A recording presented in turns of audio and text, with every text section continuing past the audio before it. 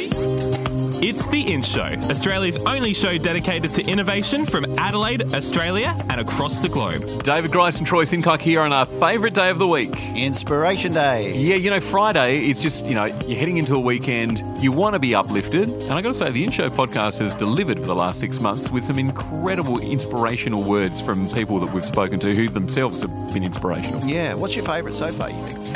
David, I reckon it was probably Robin Freeth from TEDx Adelaide, because I didn't expect him to say what he said. He talked about the value of volunteers with the work that he was doing, and how he realised that he couldn't achieve what he was achieving without the help of others. I thought it just made me realise that that's an ongoing theme with all the innovators and entrepreneurs and startups that we've spoken to. They just can't go it alone. I found that really inspiring. And today we've got Sam Davies from Digital Noir talking about the greater integration of the internet in our lives.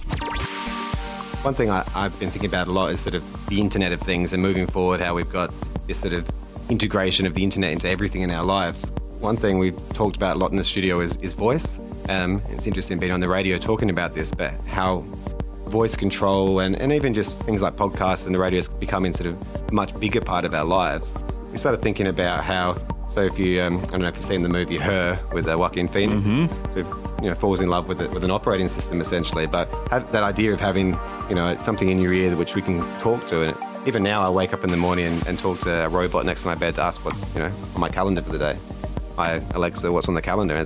But thinking forward, if we're controlling lots of things in our lives, just with our voice, how does that change the shape of things like websites and apps? Because they're so visual at the moment and everything's controlled visually.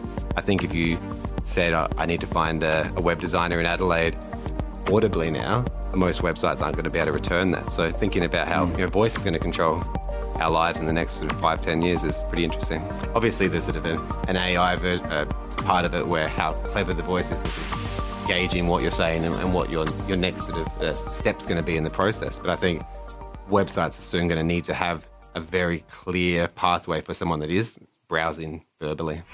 Well, being the weekend tomorrow, we are going to make it easy for you. If you've been lazy or you just haven't decided to listen to the In Show podcast up until now this week, what we're going to do is throw together all of the work that we've done into one neatly packaged show. Yeah, lovely. I just love hearing it all together and just sort of hearing the full interviews go through. It's just absolutely fantastic. Yeah, we'll be catching up with Wendy Perry, who's the Managing Director of Workforce Blueprint. We've got a story about black holes, inspiration for you, and a whole lot more.